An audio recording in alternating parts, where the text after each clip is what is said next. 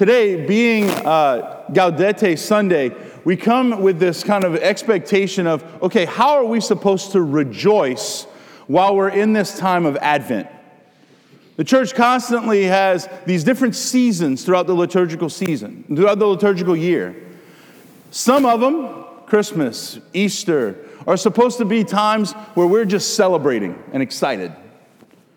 Some of them, one of them, ordinary time, is the longest. And while we think of ordinary as just kind of plain and boring, really what we mean is ordained time, where we reflect on the life and the mystery of who Christ was. Then we've got these two purple ones, Advent and Lent. Both of them times of preparation, both of them times of looking forward, both of them times of penance and of prayer. But in both of them, we take a little moment out and we rejoice or we celebrate. Today is Rejoice Sunday, is Gaudete Sunday, the Sunday where we're supposed to come and rejoice at the hope that will be fulfilled in a couple of weeks. That the Messiah is coming as he came so many years ago into our lives again anew. Now, during this time, obviously, there's joy all over the place. Our culture loves the word joy at Christmas time. And as we're preparing for Christmas and as shopping's going on and Santa's out and all these things, there's this constant reminder that this is supposed to be a joyful time of year. We're supposed to look forward to Christmas with that childlike anticipation and be excited and joyful.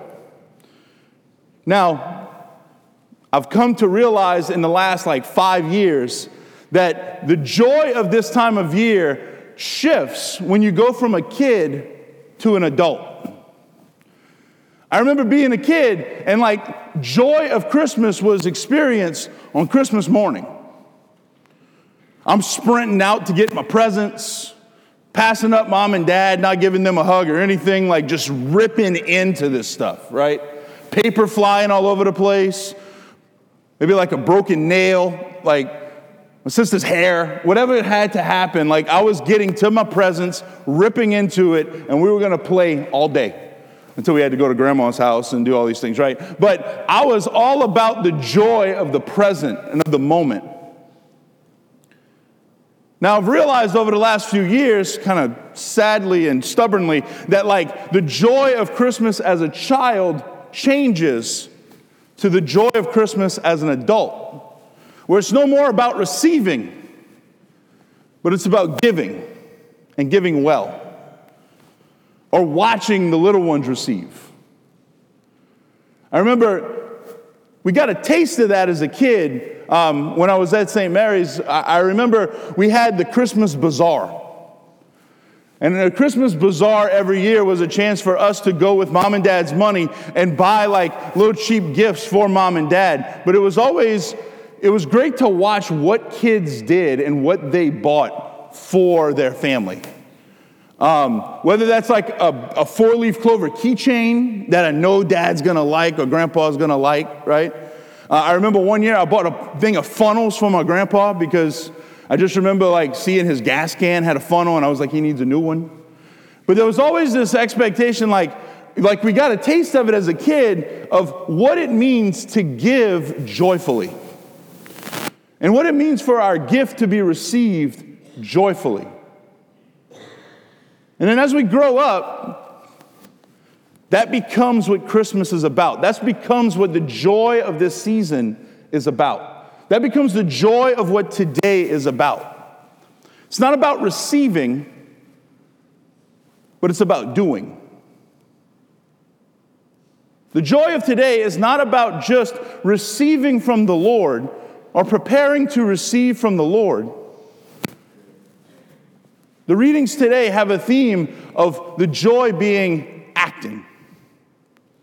It's being action. How do we live joyfully in our life? How do we go out of ourselves during our life, during our regular day-to-day, and do it joyfully?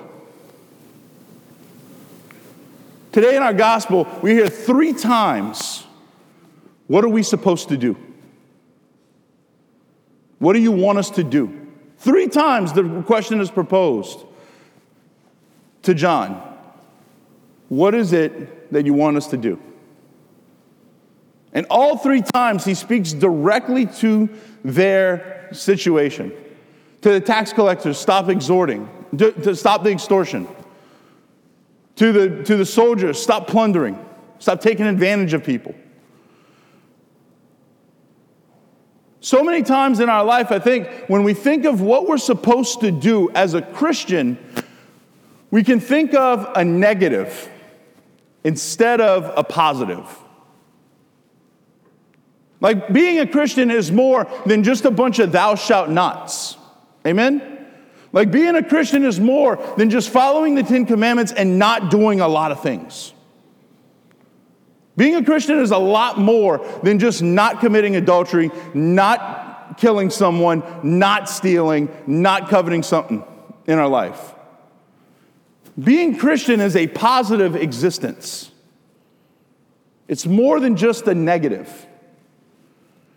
And because it's a positive existence, it means more than just a negative.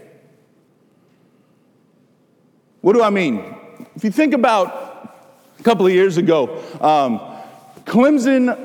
the Clemson Tigers played Alabama in the national championship and beat them. Now, I know everyone here, we celebrated watching Alabama lose a game, especially if it's going to be the national championship. And if you didn't, I'll hear your confession after Mass.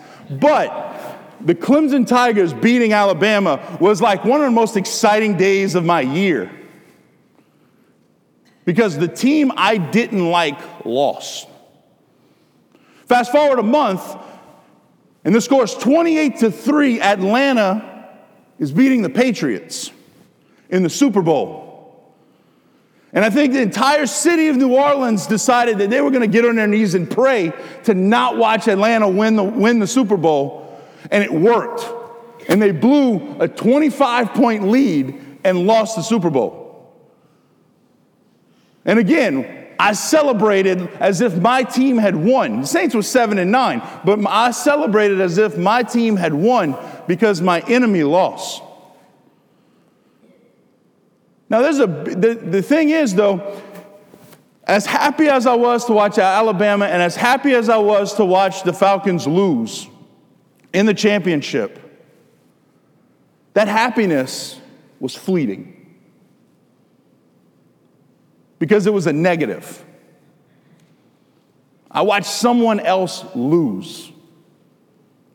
So it was a fleeting happiness. It was little. It was passing. And a couple of weeks later, fine, it's over, and LSU baseball started. But the life of a Christian is not just a negative existence. It's not just a bunch of thou shalt nots. Compare when the Falcons lost the Super Bowl to when the Saints won it. It's a completely different experience. 3 days after the Falcons lost, no one cared. 3 years after the Saints won, we were still celebrating. Because a positive existence, what we stand for, is bigger than what we stand against. Let me repeat that. What we stand for as a Christian, what we rejoice in as a Christian, is bigger than what we stand against. So during this Advent season, as we take this moment to sit and reflect on what it means to truly rejoice, we're not brought to just a list of rules. We're not brought just to this lofty, kind of out there, abstract idea of what a Christian's supposed to be. Instead, we're drawn to a person. Pope Benedict once said, being Christian is not the result of some lofty idea or some ethical choice. But being Christian is an encounter with a person. Face to face, coming face to face with a person. Spoiler alert, that person is Jesus Christ, and he's coming in 2 weeks. if we're going to live as truly rejoicing in that joy of this season, in that joy that God has asked us to live with, we need to first encounter that person in our life. Today, we're drawn into this liturgy, into this Mass, to meet that person again. This season, we're drawn into this season to prepare to meet that person anew, again. So as we come to Mass today, let's not seek it, let's not think of it as just a list of rules, a list of thou shalt nots, a list of things that we're supposed to do if we're going to be Christian, but let's look at today's Mass as an encounter with a person. That we're coming into communion, into relationship with God who decided to step down from where he was and meet us because he loves us. If we think of it as God coming down to meet you today, that changes our life much more than a list of rules. So today, as we come to this Mass, as we come to communion, and we meet Jesus right here at the foot of the altar, face to face, and receive him into our lives anew, let this encounter with a person give our life a new direction. Let this encounter with a person be much more than a negative existence as a Christian. Let this encounter with a person give us the true joy of the gospel, that we may spread it to those around us. And then we'll know what we're supposed to do.